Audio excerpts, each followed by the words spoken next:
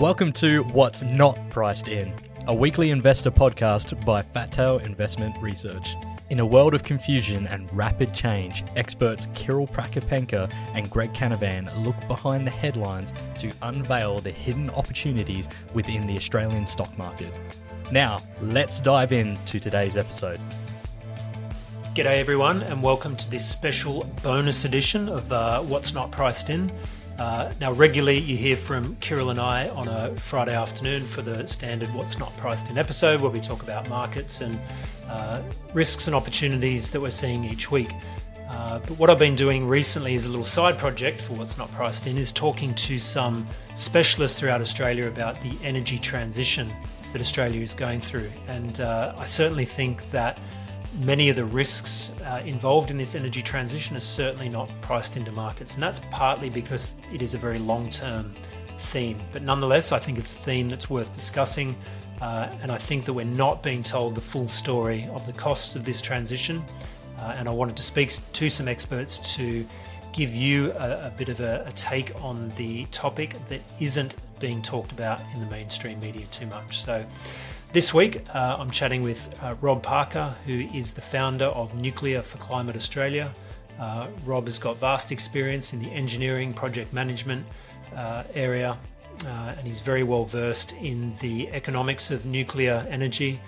And in this video, or in this interview, we really get stuck into, I guess, the areas or the regions that have tried nuclear and are doing quite well with it and have considerably lower energy costs than Australia. As I said, this isn't a story that you're hearing about much in the mainstream media at all. And I think it's really important for those of you who are thinking about long-term wealth management and some of the risks that might be on the table for Australians and how their wealth is, or how wealth is being created in this country. I think it's well worth a listen and hopefully give you some food for thought. So we should be running this project for the next month or so, give you a bonus video every week or every other week, depending on how many people I talk to on this topic. But for now, have a watch of myself talking to Rob Parker. As I said, hope you get something out of it. It's a really interesting chat. And we'll see you for another bonus edition in the weeks ahead. Thank you. Bye. Rob Parker, thanks very much for joining us today. And it's good to be with you, Greg. Now, Rob, you are the founder of Nuclear for Climate Australia. So I wanted to get you in today to chat about Australia's energy transition, because it's obviously quite a contentious transition. We are told constantly how we are moving towards a renewables-only economy, but what's not talked about so much is the costs involved for that transformation, and indeed whether it is even possible. And given that your background, I thought you'd be the perfect person to chat to about this transition and maybe highlight some of the issues, challenges, and certainly some of the things that we're not being told about this transition. And of course, the conversation will turn to the ability of nuclear power to, I guess, solve some of these problems. So perhaps we could just start with a bit of background, how you got into this role, and where you've been previously. Okay, great. Thanks for that. I've had a career of about 37 years as a construction and design civil engineer. I rose to the position of project manager on some very, very large projects in Australia and overseas. And so my working life has been devoted to the profitable and efficient operations of businesses, which basically what a project is, running that business profitably. So I've always had, you might say, a very rational, economic, functional way of going about things. That's the engineering basis of what a civil engineer is meant to do. Early in the 2000s, I got concerned about the issue of climate change. And I was working in Southeast Asia on some large dams and also in Australia. And I wanted to get involved in this particular issue. And so within our community in the Southern Highlands, I formed a climate change group. And they initially had about 300 members. It was a very, very effective group. During the course of that, I started to think that we needed to be looking at nuclear. I had a sense that nuclear, we're talking here back around 2004, 2005, okay? And I got in touch with Dr. James Hansen, who was the advisor to 4 US presidents on climate change matters, sometimes known as the grandfather of climate change. And James, I assisted in financing a visit to Australia with the St. James Ethics Centre and Sydney Uni. And James convinced me that we needed to be looking at nuclear as our solution to man-made greenhouse gas reduction. So we needed to have plentiful energy to be able to sort this problem. Unfortunately, we saw at the same time a divide between people who are ideologically opposed to the use of nuclear energy, but notwithstanding that, their heart was in the right place and they were keen on environmental matters. And that is an existing division within our body politic. I then went on and got involved with more nuclear, and then I went off and did a master's in nuclear science at ANU, so that I fully understood the technology. Okay, and I went around this whole issue quite rigorously. And then I joined the Australian Nuclear Association. I became the vice president and the president of the Australian Nuclear Association because I was pretty strong on advocacy. And along the way, I have visited nuclear facilities in France, South Korea, the United States, and Canada.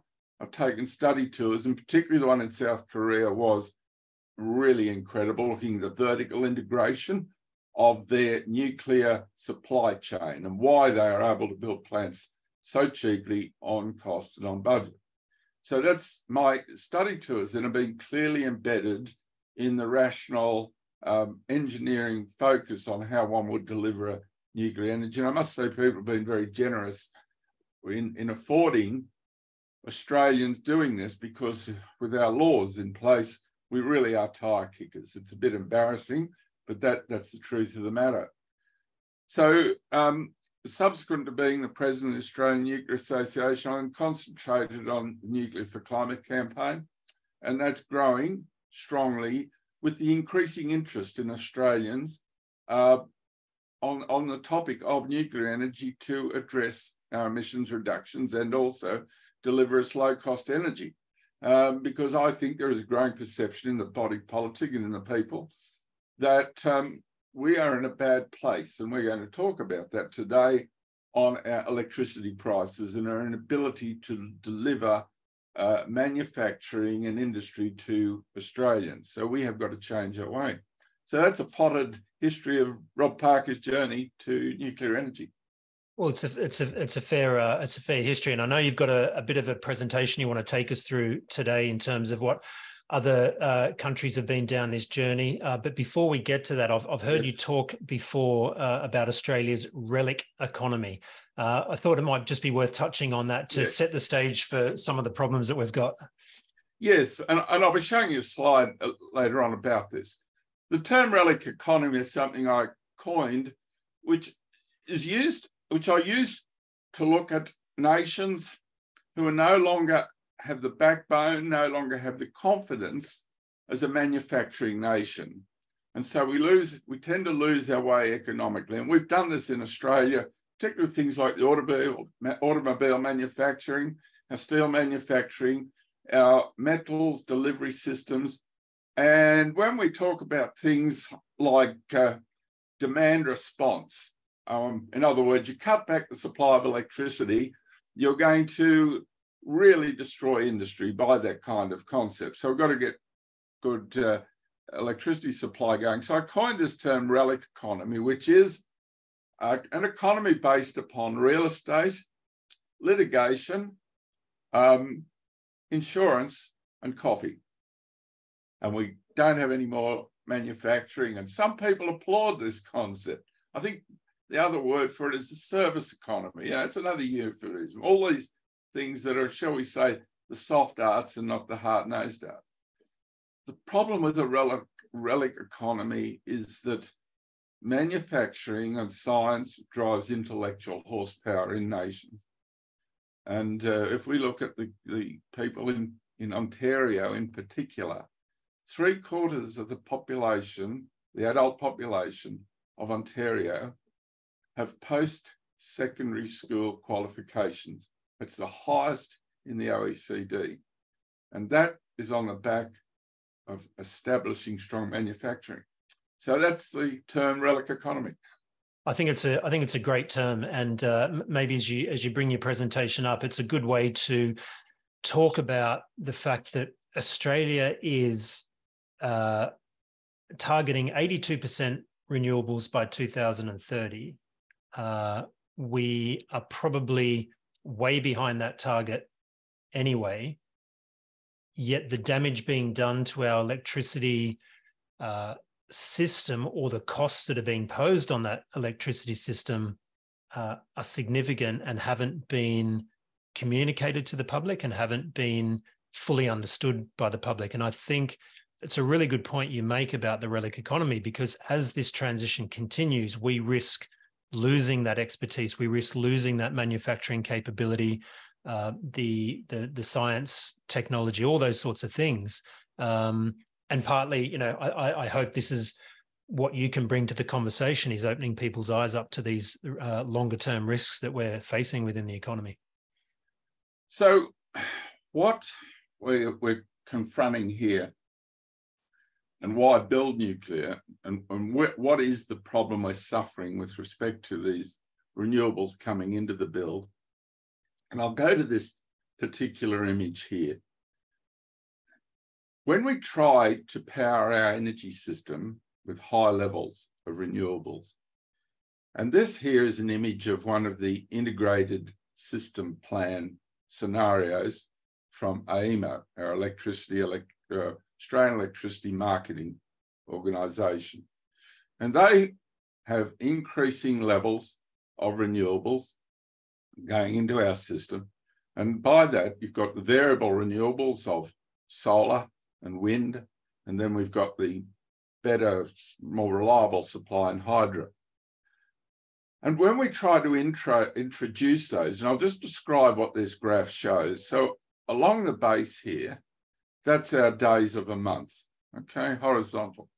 And up the side here, well, that's the amount of actual power we're producing in terms of megawatts. And the heavy black line, well, that represents our demand. Low in the evening, very high in the day. And what we've got between those points, we have a lot of solar in the daytime, and we have a quite variable amount of wind. And so when we try to operate a system like that, we incur significant costs. In particular, as you see on that image, there is a lot of actual spilled energy. A lot of the solar will not actually be used. And that's a problem, because that implies an overbuild. Why would you have an overbuild? Well, if you're going to power the nation on solar, 50% solar, for example, in a winter, then you're going to need to size your system for the amount of solar we actually achieve in winter. Well, of course, in summer, that's going to mean you have about double the capacity. So what you're doing is you are building in a redundancy in your system to cope with seasonal variations. With wind as well, we get significant wind droughts. Actually, some of them go for 4 and 5 days, where the entire NEM is only powered at around about 5 to 10% of the capacity factor. And sometimes we'll be up 60 to 70%. So we have these massive amounts of variability. They need to be handled. And on this image, you can see these pink colors. That's our storage, okay? It could be pump storage. It could be batteries. When you analyze the grid, you find that often these resources are only operating at around 5, 10% capacity factor. That's the sort of thing we would have with Snowy Mountains. And not only that, the overall average capacity factor for wind and solar in Australia is in the region of 20 through to about 32% capacity factor. Notwithstanding that, the transmission lines that need to be connected to these need to be sized to take 100% of the time when it is outputting. So the new transmission system we build has got to be sized for the maximum output in the knowledge that you're only going to be operating at, shall we say, 20 to 30% on average. This is the problem of overbuild, and this is where the cost comes from. Now, I'll touch briefly on these two images, or this one. What we see in this particular image is that if we take the large Sydney Basin as the load, and we take those black lines there, that's our existing system. We have large coal plants sitting up here in the Upper Hunter. This is simplistic. It doesn't go to the entire network, but it's used as a simple way to describe the system. And we have a single black line going out to Dubbo to power that, down to Canberra. Well, we've got a couple of black lines because we've got a much bigger urban area down in Canberra, and we've got a connection through to the Snowy. And so in black, you see the system that we've currently got based on our coal and gas. When we introduce renewables into the system, they're going to be powered in what we're calling renewable energy zones. And so we'll just put one of those in, the Orana region out around Dubbo, about 250K or 200K out of Sydney. And what we need to do in pink, we need to build out 500,000 volt lines out to the Orana region, whereas the president's got about 132,000. Out to Dubbo, we have this large pink line going to the renewable energy zone. But because in that earlier image I showed you, we had a lot of spilled solar and a lot of spilled wind, that needs to go into storage. Now, that was the intention, of course, of Snowy Hydro 2.0. And so you need to have this new transmission constructed all the way down to Snowy 2.0 to go into pump storage. Now, that could be also transmission going to other pump storages or other things such as battery. But simplistically, we need to build that type of transmission going into storage. Then we need to be able to bring all that energy back out of storage. And so we need to be building more pink lines to recover that renewables. So what we are in effect doing, we are building a system of new transmission, which AEMO tells us, they start at 10,000 kilometres and then sometimes I see 28,000 kilometres. That seems to be a number that's in a bit of flux. So we get this huge diversity of network. And so we're building this pink system, which will be 3 or 4 times larger than the existing centralised system. So that is one of the major cost drivers of the renewable energy system. It's the storage, the pump storage, the battery storage, and that large transmission system, which is overbuilt to enable it to address peaks in output. And the big economic risk for Australia is that there is no nation on the planet that has effectively decarbonised with wind and solar. It just has not happened. Some have had reliance upon their neighbours, for example, Denmark. Sure, they do it, but they're reliant upon the EU grid as a backup. We don't have that luxury.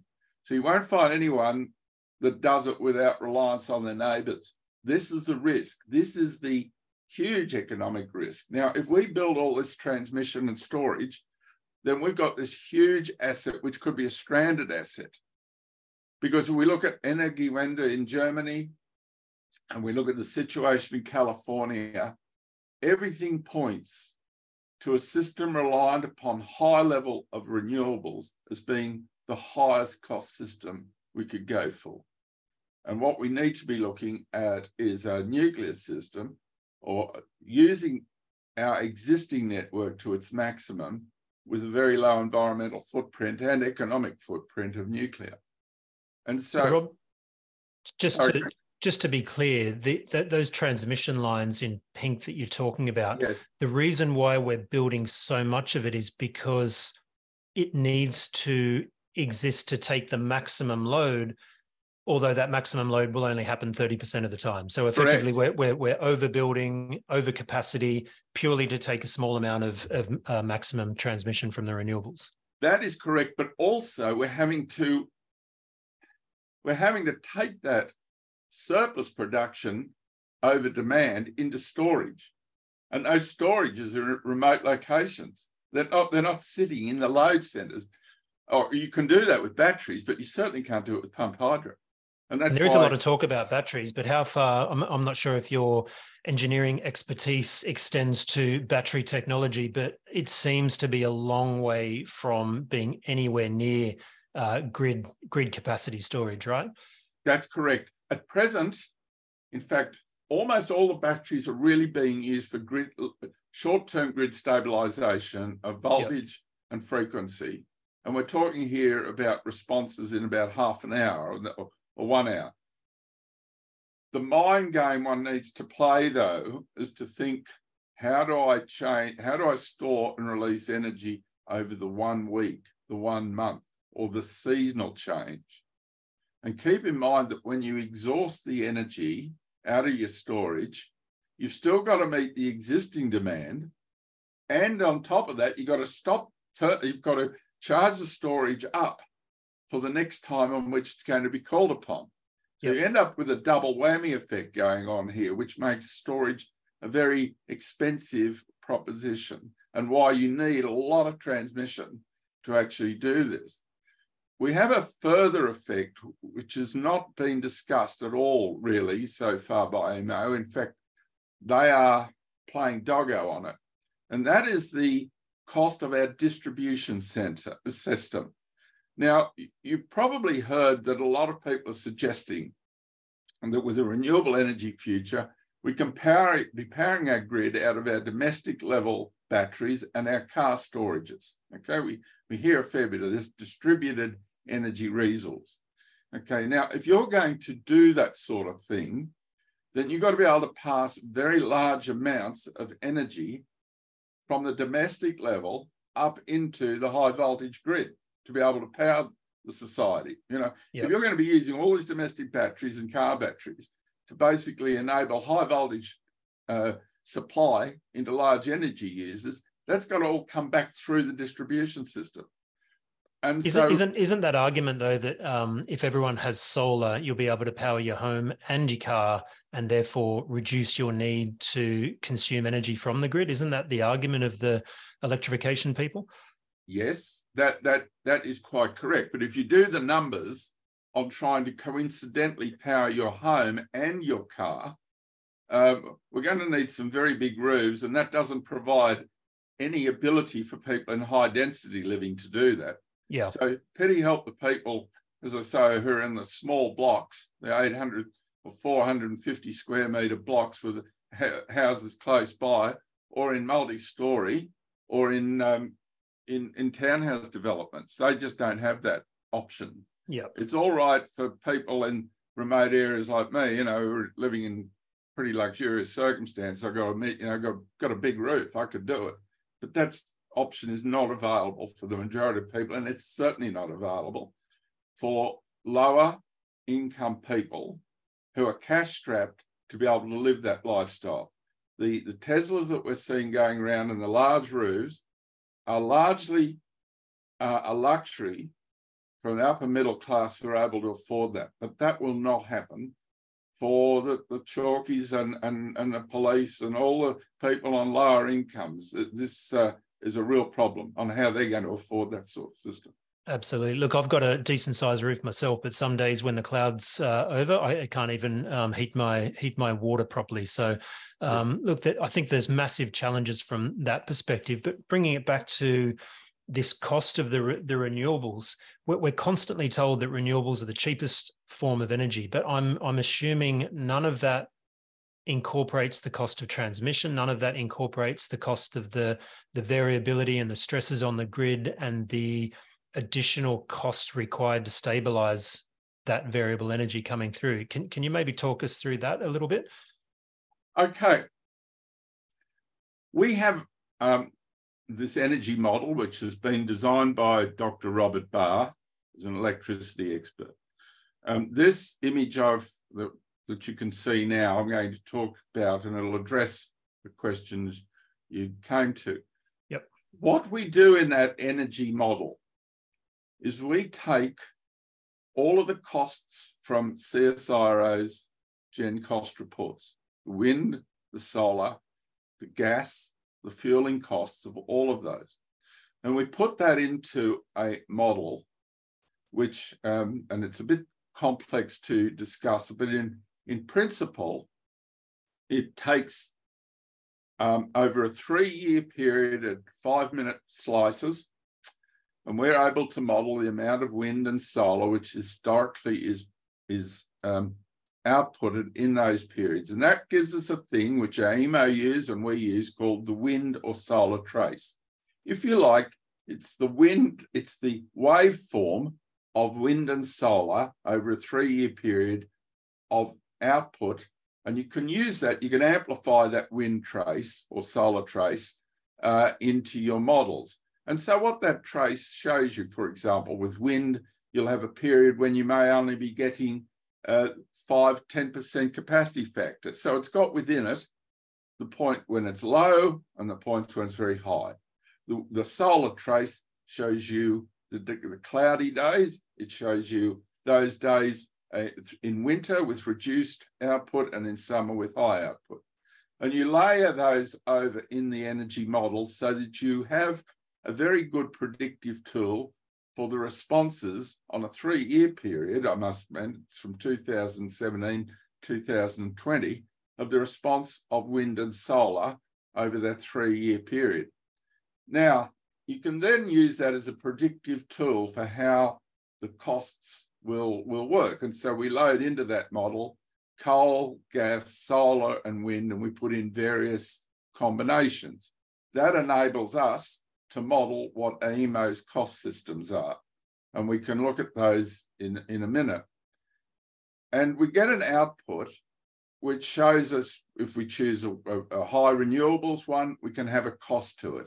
If we have a nuclear one, we have a cost to it. And so in this particular image, what we're seeing is the type of generation we found to be the optimum low-cost generation for Australia, which happens to be a nuclear scenario. In this case, it's 70% nuclear with about 11% solar, utility solar, 6% rooftop solar, 7% from our existing hydro, and in this case, 76% nuclear. And that has that particular model run has an emissions intensity of only 22 grams. And that type of system uses our existing grid. We don't need any grid enhancement. So the nuclear plants are built at the nodal points of the grid. So this doesn't include any wind, I note, is that? No, we dropped wind out of it. The problem with wind is that it is an open invitation. Because of its random variability, it's an open invitation for a lot of storage or gas. Yeah. And when you put wind into these systems, you actually get more cost because of the backup. Now, from a pragmatic perspective, we will be stuck with wind if we go down the nuclear route. So you put a bit in for a more pragmatic run, but they would eventually wear out. I mean, they were really only truthfully got a lifespan of 10 to 20 years. And so the natural attrition would resolve that matter. Which is another reason why this whole transition just seems, from a logical perspective, quite mad, in that if you're building out wind farms at considerable capital costs and their lifespan is, let's say, 20 years, 25 years max, it just seems insane that after 25 years you have to replace it. Again, are those costs, are those shorter term costs relative to, say, a nuclear power plant, which could theoretically run for 50, 60, 70 years? Is that a fair comparison? Because you just mentioned, yes, it is. You mentioned the Gen Cost report that I think just came out last week, and it's a CSIRO report along with AEMO. And they constantly talk about wind and solar being the lowest cost form of energy or form of additional energy sources, while nuclear is all the way up here and not worth even discussing. Yet that model that you just put in front of us suggested that the best optimum mix for low energy costs and low emissions is 76% nuclear. So perhaps, do you have a cost of that model compared to what, say, consumers are paying now in the NEM or the National Electricity Market? Thanks for that question, and that's why I put this slide up here now. Right. Okay. And there's some really interesting info on this slide. This comes from a talk I gave last night to the Royal Society. What I'll touch on first over here on the left of this, to put the listeners and viewers of this podcast into perspective.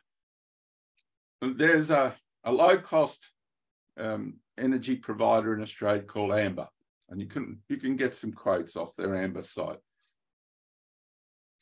And I did that on the 17th of the 7th, and according to Amber, in New South Wales, they quoted me 30 cents per kilowatt hour, Victoria 23, ACT 24, Queensland 29, South Australia with all their lovely renewables 34, okay? And if you went to Energy Australia, who are not as low cost as Amber is, you possibly add 3 or 4 cents to all of those numbers, okay? Just to be clear, is this the wholesale cost of electricity, or is this not? This is retail. This is cost to mums and dads out of the wall. Yep. Okay? Then a friend of mine in Ontario 2 days ago sent me his energy bill from Ontario, and he is paying 14 cents Canadian with an exchange rate of 1.1, call it 15.4 Australian. So in Ontario, at Coaltown Place, their basic energy cost, electrical energy cost, approximately half ours. Okay, and that's the alarm bell. And we're going to have more and more incremental increases. We've got coming towards the end of this month, we're going to have about another 30% increase in electricity prices. So watch out for your hats, what's going to happen to these numbers. Now, that sets the scene for the anxiety which we should all feel about where our energy prices and our society is going. We model this. Now, I showed your viewers that those other energy plots, traces for nuclear and renewables, and they are all summated in this chart here. So what we have up this vertical column, that's cents per kilowatt hour. And along the base here, we have the description of some different scenarios, energy scenarios. So here we've got the NEM. The first column is the NEM in 2022. That's, if you like, our control. Yep. Then we have the next one, the Integrated System Plan Hydrogen Superpower. This is the eulogizing about what a wonderful world of hydrogen we can have. And that's the Integrated System Plan from AEMO in 2050. Then we have the one that's generally promoted most strongly is the step change scenario from AEMO. Then we have the progressive, that is a less aggressive move. And then we have 2 nuclear scenarios. Here we've got a 49% and here we've got a 70%. Yep. The blue represents as close as possible to the wholesale market cost of energy, not price. No doubt people who are listening to this will be aware of the fundamental difference between price and cost. So this is the cost of the generation. The amber, what that is, that's the incremental increase that high voltage users like Sydney Trains, Berrima Cement Works near me, or any of your high voltage or an aluminium smelter are paying. And then we go into green, and that's the incremental increase that you and I and most commercial and industrial users are paying out of the wall. Okay. And so back in 2022, we have about 23 cents. And that was pretty well where we were actually on the retail cost of energy. So we've got pretty good control going there. Oh, I should interrupt right now and say that the model uses the costs published from AEMO's Integrated System Plan. Our wind, our solar, all of those are what go into this predictive model. including gas and coal and all of those, with the exception of nuclear. We do not agree with their nuclear cost. And into this model, we have used a cost for nuclear of $7,400 per kilowatt, okay? And we'll come to that in more detail later. When we load those in, we have the 23 cents because that's basically wind, solar, coal and gas. Go to the hydrogen superpower, you're up to 51. That's where we're going to generate hydrogen and burn that through gas turbines to get low emissions. Then we go to the step change scenario where we've now got a little bit of gas sitting in the system still. That's the backup to all the emergency backup. Yep. And so we've got 47 cents. Then we go to the progressive where we've got still more gas sitting in there, a little bit of coal, and that's 37 cents. Then when we go down to our two nuclear scenarios, we get 29 and 25. Okay. The reason why 49 is more expensive slightly than 70% is because you've got more renewables going in here, and that reduces the capacity factor of the nuclear power plants. Note the red line. The reason apparently we're doing all of this energy change is to reduce carbon emissions. So under this scenario, we're up at around 700 grams NEM wide.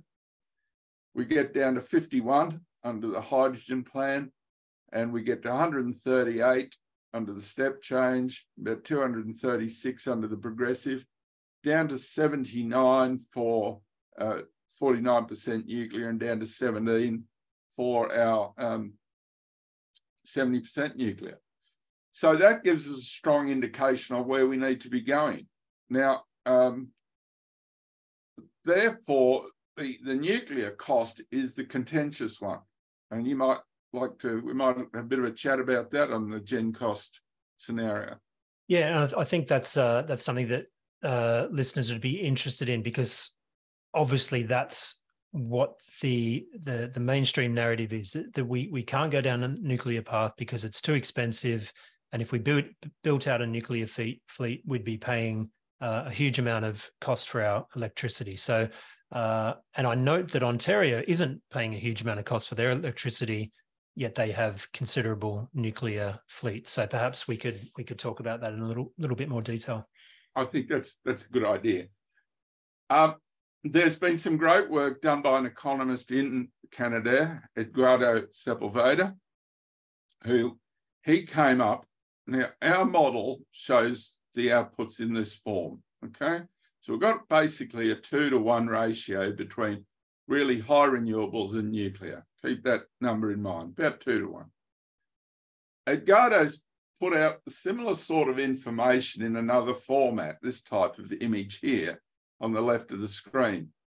And what he's showing there is along one horizontal line, as you tighten up on your emissions profile from about 400 grams, keep in mind that in Australia, we're way out here to about 800 grams.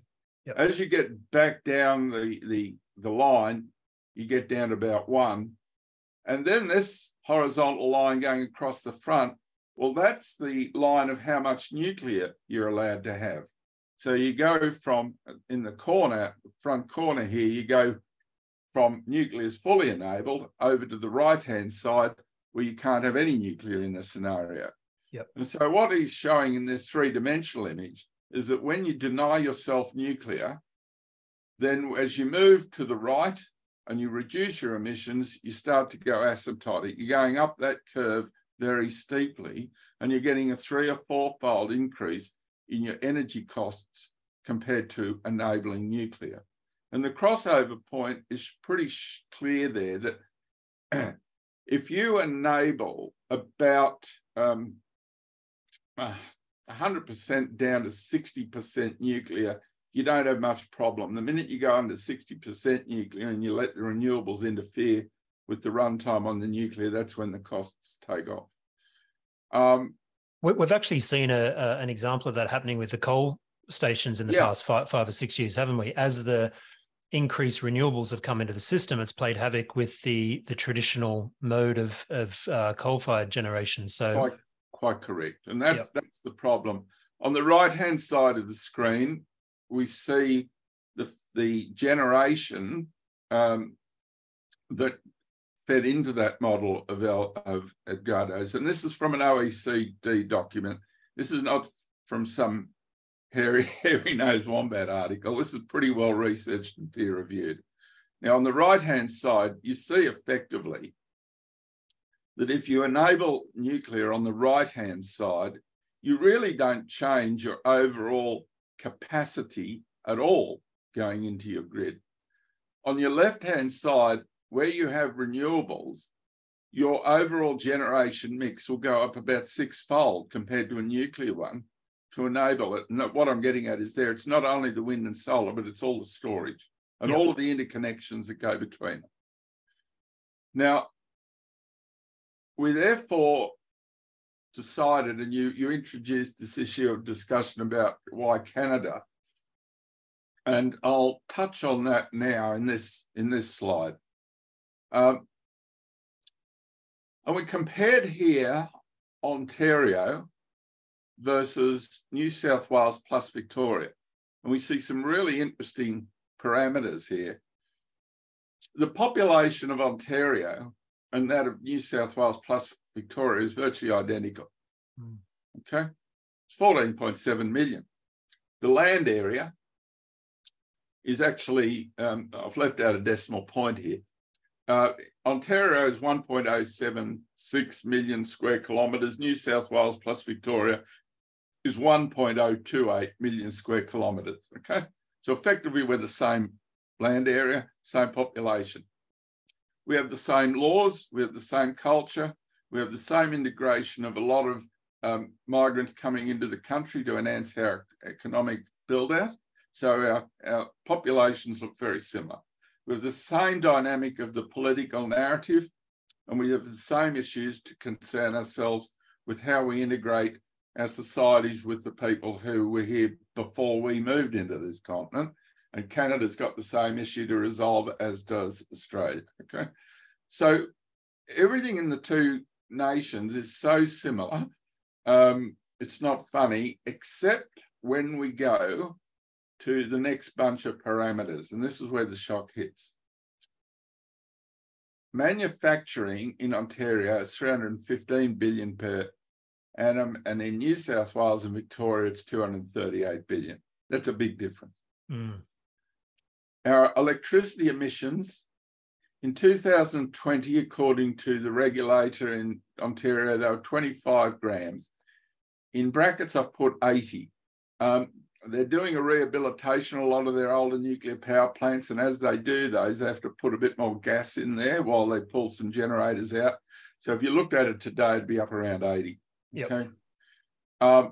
And in New South Wales and Victoria, because we're the two states predominantly running either brown coal or black coal, we're at 798 combined. Okay, so we're about 32 times greater.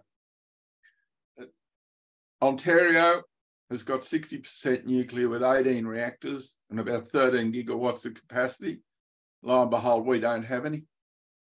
And then when you look at the electricity generation, they're putting out a bit more electricity to power that manufacturing. So that gives you a snapshot of the comparison of the two provinces and versus states. And it flows through then into a discussion of what is this Canadian nuclear fleet that's enabling them to get such a wonderful reduction on their emissions. And what we see over there is they have got 3 very large power plants. Bruce, which is one of the largest in the world at 6.2 gigawatts. Darlington, which we visited, has got 4 reactors at 3.5 gigawatts, and Pickering, which is their oldest plant, 6 reactors at 3 gigawatts. It gives them a total of 12.8 gigawatts, 18 reactors, and they built those in 20 years. You've got Point Lepreau there, which I think is from one of their other provinces, as off to the side. When you say they built them in 20 years, Rob, how long ago are we talking? Were they built in the 60s or the 70s or later? The 80s through to the 90s. Okay. Yes. It was in that period. And they're all, I think we're going to touch on that later. Well, I'll just mention them now. What they did is they because they didn't have uranium, didn't have an enrichment facility, and they didn't have large forging capacity, they built their own technology called CANDU, which is Canadian Natural Uranium Deuterium Moderated Reactor. Clumsy word. It means that they can operate their reactors off natural uranium. Right. And also they put the uranium into tubes, a bit like an old steam locomotive with its hot tubes going through the boilers. That's how they put the uranium up a bunch of tubes, and the water passes through those tubes into the steam generators. So they're not using a single large forging. Now, we've seen some big things happening in Ontario over the last couple of months, or a couple of years actually, but coalescing in the last month. In the week of the 3rd of July, they announced they're going to add 4,800 megawatts of new nuclear at Bruce. So that's on top of the 6.8. That'll take them up to 11 gigawatts, making it the largest nuclear power plant in the world. They're adding another, we went over to Canada to actually, and I'll touch on this shortly, to look at their BWRX-300 small modular reactor. And they've decided that that thing's going so well, they're going to add another 3, and they haven't started building it yet. But believe me, the numbers they're doing on this down to the micromanaging. So they're so confident they're going to build 4 of those now rather than the 1. There are more announcements to come. And they've got an anticipation of a very significant lift in their electricity demand. Over the last couple of years, they've invested in 17 billion, or investors have chosen to put 17 billion into the Toronto economy, mainly into EV manufacture. And so Volkswagen has left Germany, the basket case of renewables in EU, and they've moved their battery manufacturing over to Ontario for their motor vehicles. We've got LG, Stellantis, and Umicore are also building large EV and battery manufacturing facilities in Ontario. They were attracted there because of the 24/7 net zero emissions electricity in the place. Airbus, well, they're manufacturing the A220 fleet in the neighbouring state, but a lot of the actual components are made in Ontario, as are the Airbus helicopters. So they've got a huge industrial base that's moving on. So that gives you a bit of an overview. I think possibly we may touch briefly on that costing out of the AEMO report, because as you've observed, they've got some very large costs of about $18,000 per kilowatt or something. Yep. Installed. Now, our assessment, and having sat across the room from people who are actually buying and building one of these things, our assessment of the cost in Australia of small modular reactors on a fleet basis is closer to 7,400 per kilowatt. Most tellingly, in the AEMO report, they do not even mention large reactors. Yep. There's no mention of them. Yet of the 50 or 60 nuclear power plants being out there in the world right now being built, all but one are large nuclear power plants. So they're silent on the technology. We're seeing Poland currently going through the contract period process to build new nuclear power plants in Poland. Westinghouse is going to, through Bechtel, are going to build 3 AP1000s. We know the prices of those tenders. We should be looking at those prices as a lead. Now, I've looked at those prices, and this figure of 7,400, both for small and large reactors, is what we're using, because I know what the price base of those tenders is. And that's including, I guess, the non-construction costs of the regulatory overlay that I guess bedevils the industry quite a bit, right? Because there's a huge amount of regulatory costs that are layered onto nuclear construction.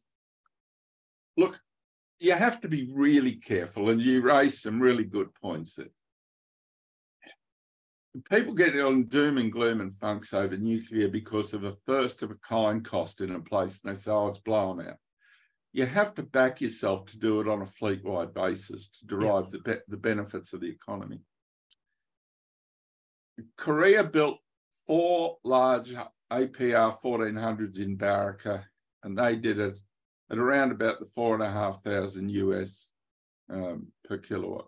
Baraka's in the UAE, where they... In the United Arab Emirates. Yep. The tenders closed recently for overnight costs of nuclear in Poland.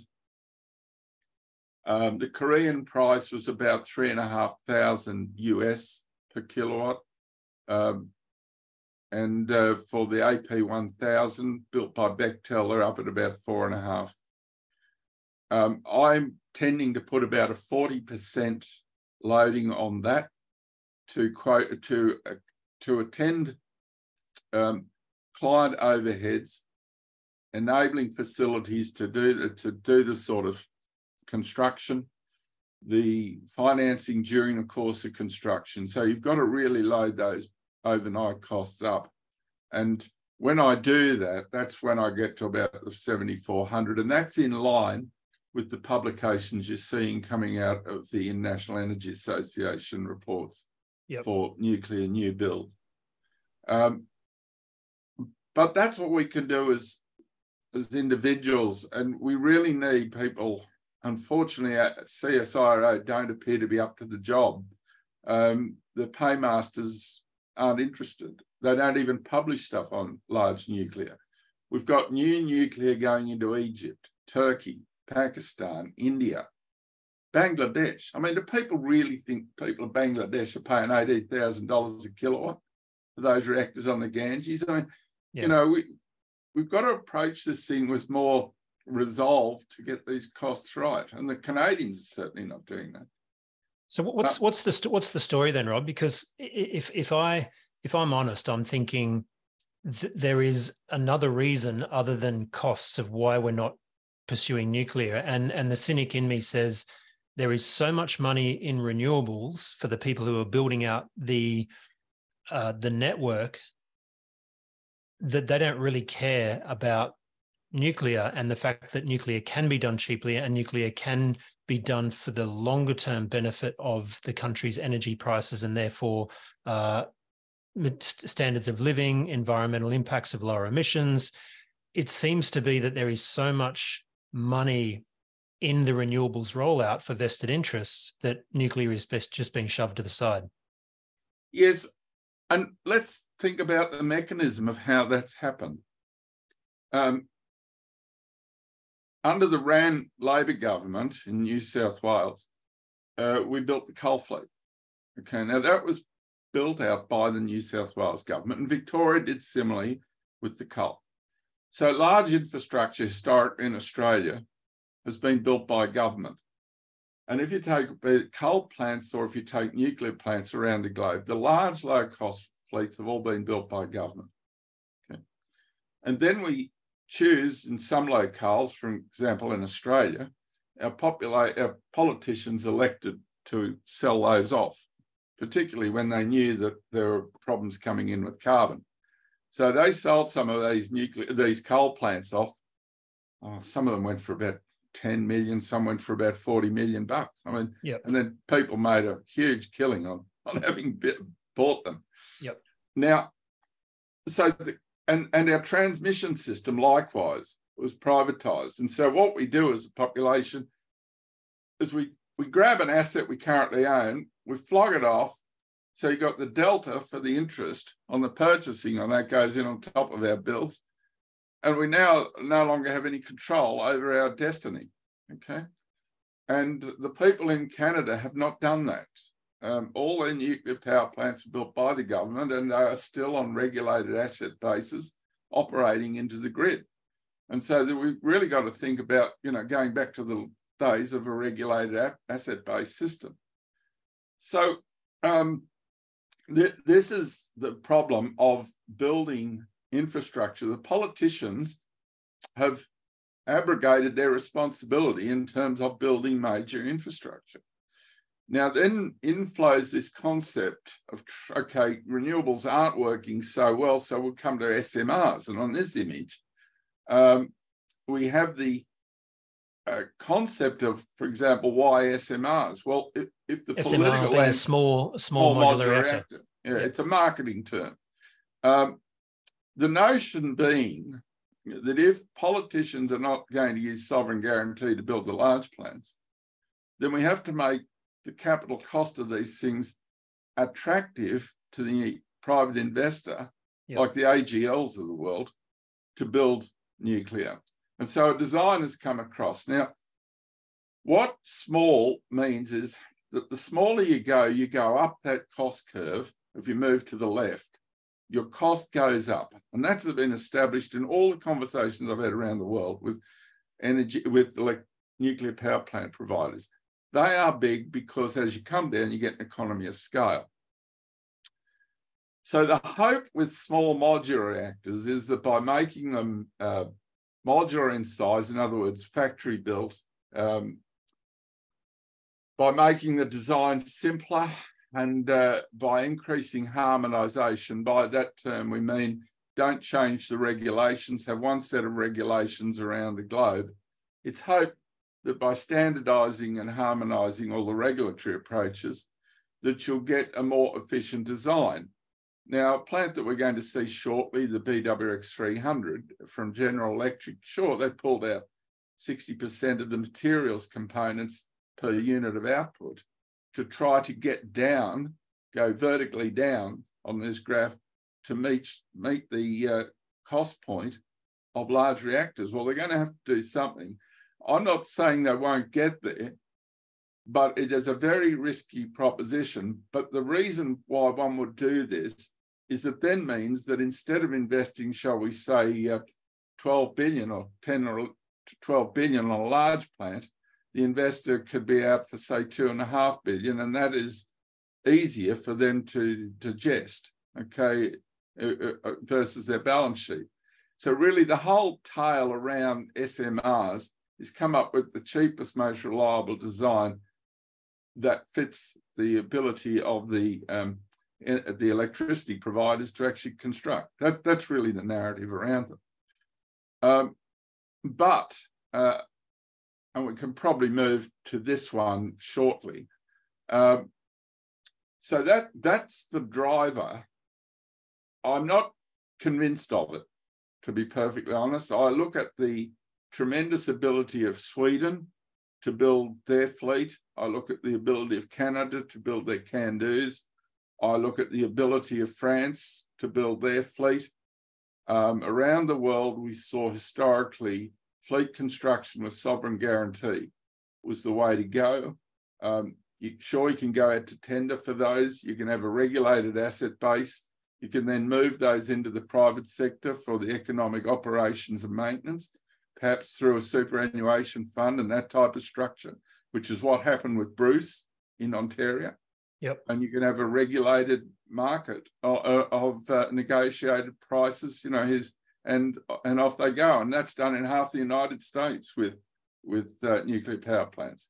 But the countries you're talking about there, Rob, have all got a long history of nuclear and nuclear construction. And if we bring it back to Australia, nuclear is illegal in this country. We don't have any history of nuclear power plants. We've had a fear campaign go through the community for the past 30 years about nuclear waste. So how do you view your advocacy for nuclear in terms of the reality of Australia actually adopting this technology? Okay. We go to if we look at the statistics of support in Australia, let's go to the kinds of polling. I have some slides on that, but I can quote them off fairly readily. Yep. I attended a conference at MIT. I was invited there in October of last year. And there was a wonderful presentation on the popularity of nuclear throughout all the states of the United States, okay, because it was a US-centric. And we saw all the dynamics playing out in the United States that play out in Australia. And you see the same sorts of fear dynamics play out in Canada as well. Okay. And the closer populations get to nuclear power plants, the more embracing they are of the concepts. Now, what I think is going to happen in Australia is that the precedent that is evident in places like Ontario and in the United States and throughout Europe, where we are seeing a lot of nations in Europe now come back towards favouring nuclear as price increases go, it will be the pressure on the hip pocket will drive people to question, are we going the right way? And I think that's happening in Australia now. And we are seeing polling tell us that about in the low 50% of Australians are in favour of looking at nuclear energy. And then we had the standout poll recently, which was a bit of a shock to me, was in the Q&A episode. I don't know if you saw that. Did you, Greg, the Q&A episode? Try not to watch too much Q&A, to be honest. Yeah, I was out at Dubbo at a conference and I was looking at it in my room at the motel, and there was a Newcastle audience, and Ted O'Brien, the Shadow Energy Minister, was sitting in there, and about 20% of the program was given over to discussion on nuclear. And the compere David Spears got the audience to put their hand up and said, who's in favour of nuclear? And it was no surprise, given an invited Q&A audience. About a third of the audience was probably in favour, 2/3 against, of that order from what I saw in the camera. Yep. But they had 16,400 people voted on the poll outside. And the result was 61% in favour, 32% against. 2 to 1. And what was the question? The question was, are you in favour of using nuclear energy? It wasn't, do you want to study, or have you got some sort of limp approach to this issue? It was straight down the line, do you want nuclear? Well, you got 2 to 1 in favour.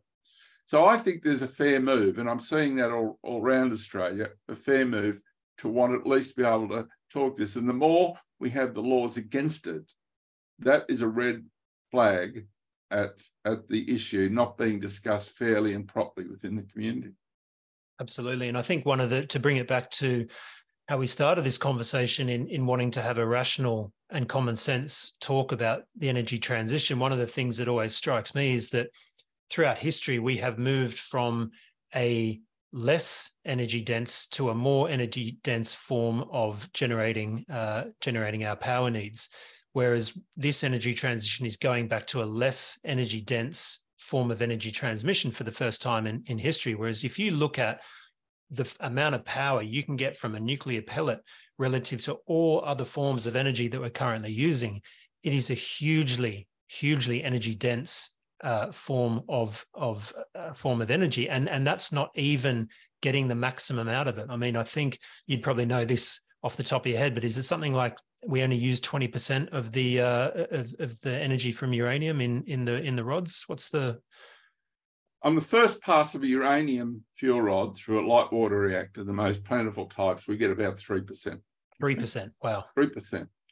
So you only get a conversion of about 3% of the heavy metal that goes into that fuel rod actually turns up as energy. Yeah.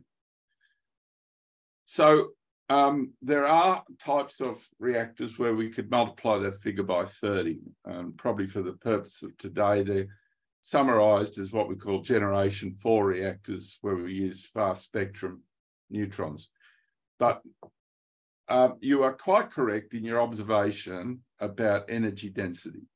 And the energy density equation is that prior to about 1650, when 1650 AD, we got about 10 units out for every one we invested, and people lived in virtual penury. Okay, we were in serfdoms and agricultural societies, burning timber and dung, and there wasn't, life was cruel.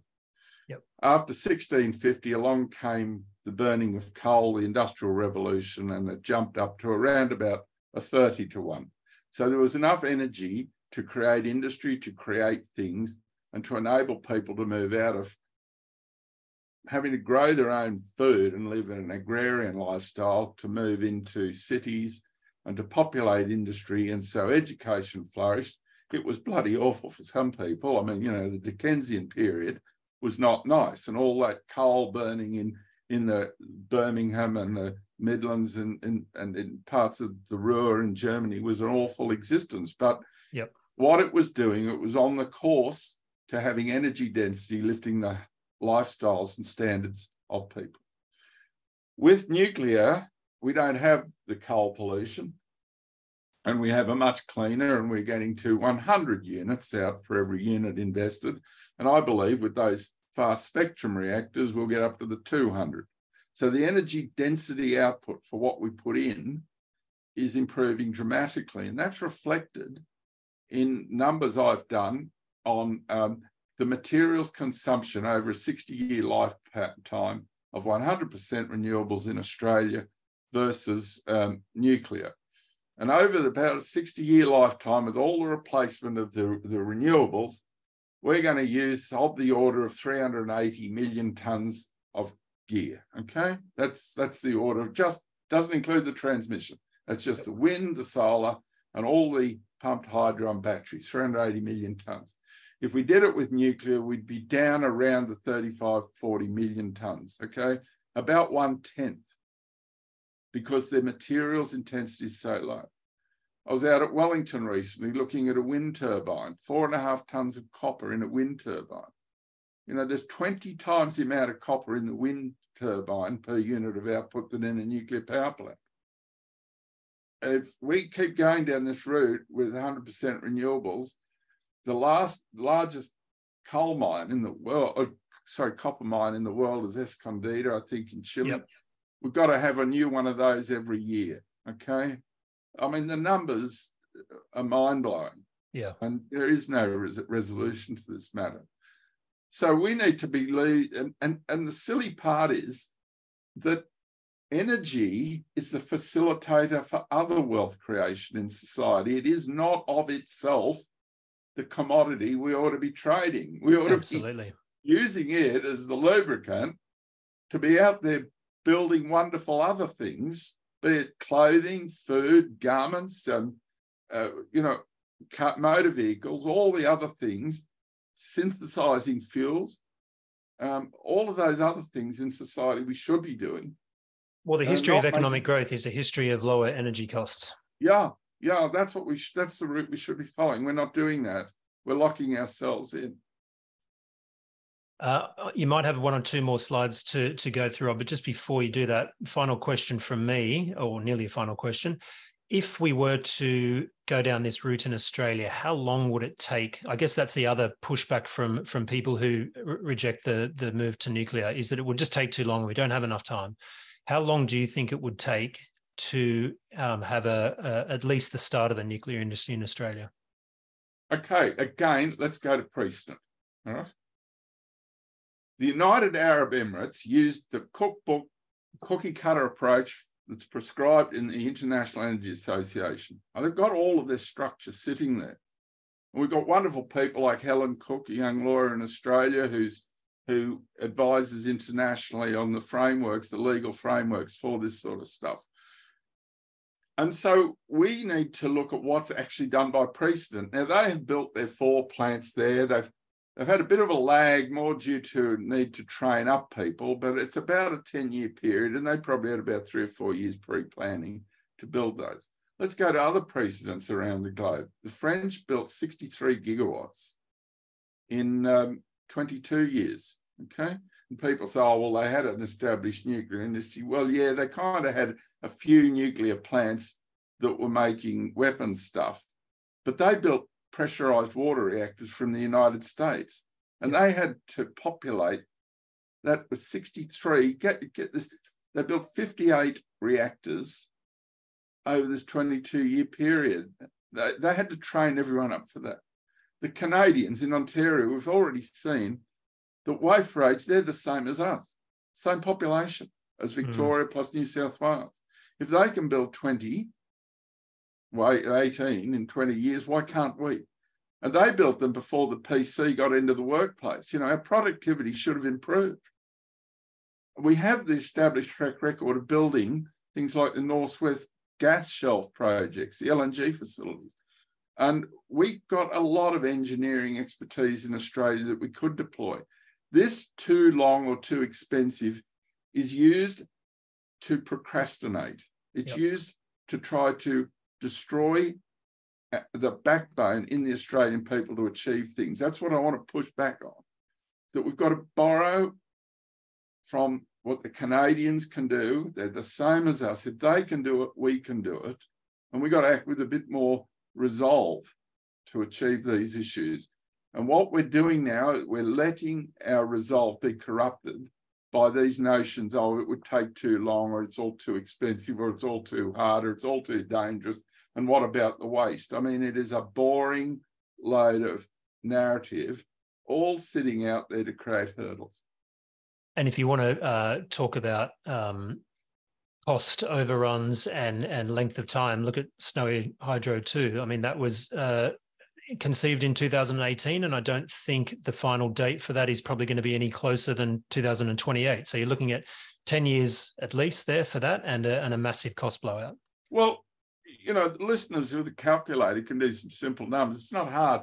The capacity factor on Snowy Hydro 2, before we've had the latest implosion on the cost, or explosion, it was a 17% capacity factor.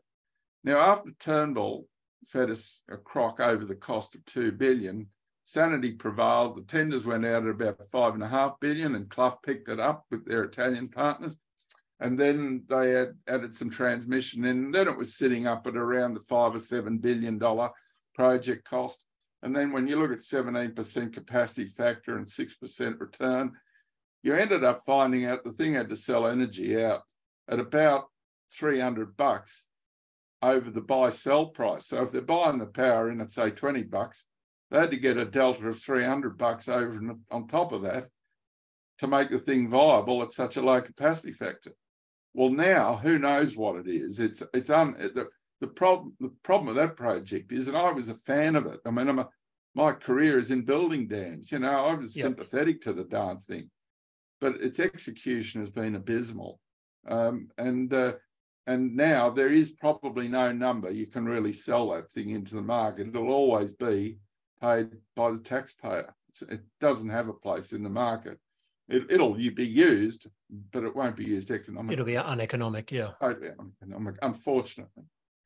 Well, Rob, we've been going for some time, so I am conscious of your time.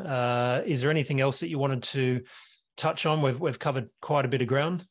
No, I think we've covered it well, and I think we've looked at the costs, we've looked at the precedent, we've looked at the need for a national resolve, and to the people who are watching this video and they're thinking about the investments, I would say, watch out for the renewable bandwagon. I think it's full of pain, because I think as we build more and more of it, solar is going to start to eat their lunch, because you get this duck curve effect whereby there'll be oversupply, and there is a big risk on the build out of the transmission grid. And we've seen this play out in California, where they've got the highest prices.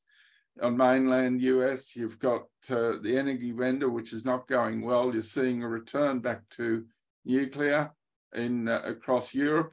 And so I think you probably are wise to be looking at the uranium play. But apart from that, thank you for your time, and I hope I've answered most of your questions. I think it's been excellent. Big thanks for your insights and expertise. And as we follow this story, I'd love to get you back on down the track to see how things are playing out in the nuclear space in Australia. Thanks, Greg. Thanks for your time. All right. Thanks, everyone, for watching, and we'll be back again soon. Bye. Thanks for joining What's Not Priced In, your weekly source of unique ideas in the Australian stock market. If you've enjoyed this episode, please show your support by following us on your chosen platform and turn those post notifications on so you don't miss a thing. And stay tuned for the upcoming episodes as we delve into new topics, new trends, and new stocks. Thanks for your support. Hope to see you next week.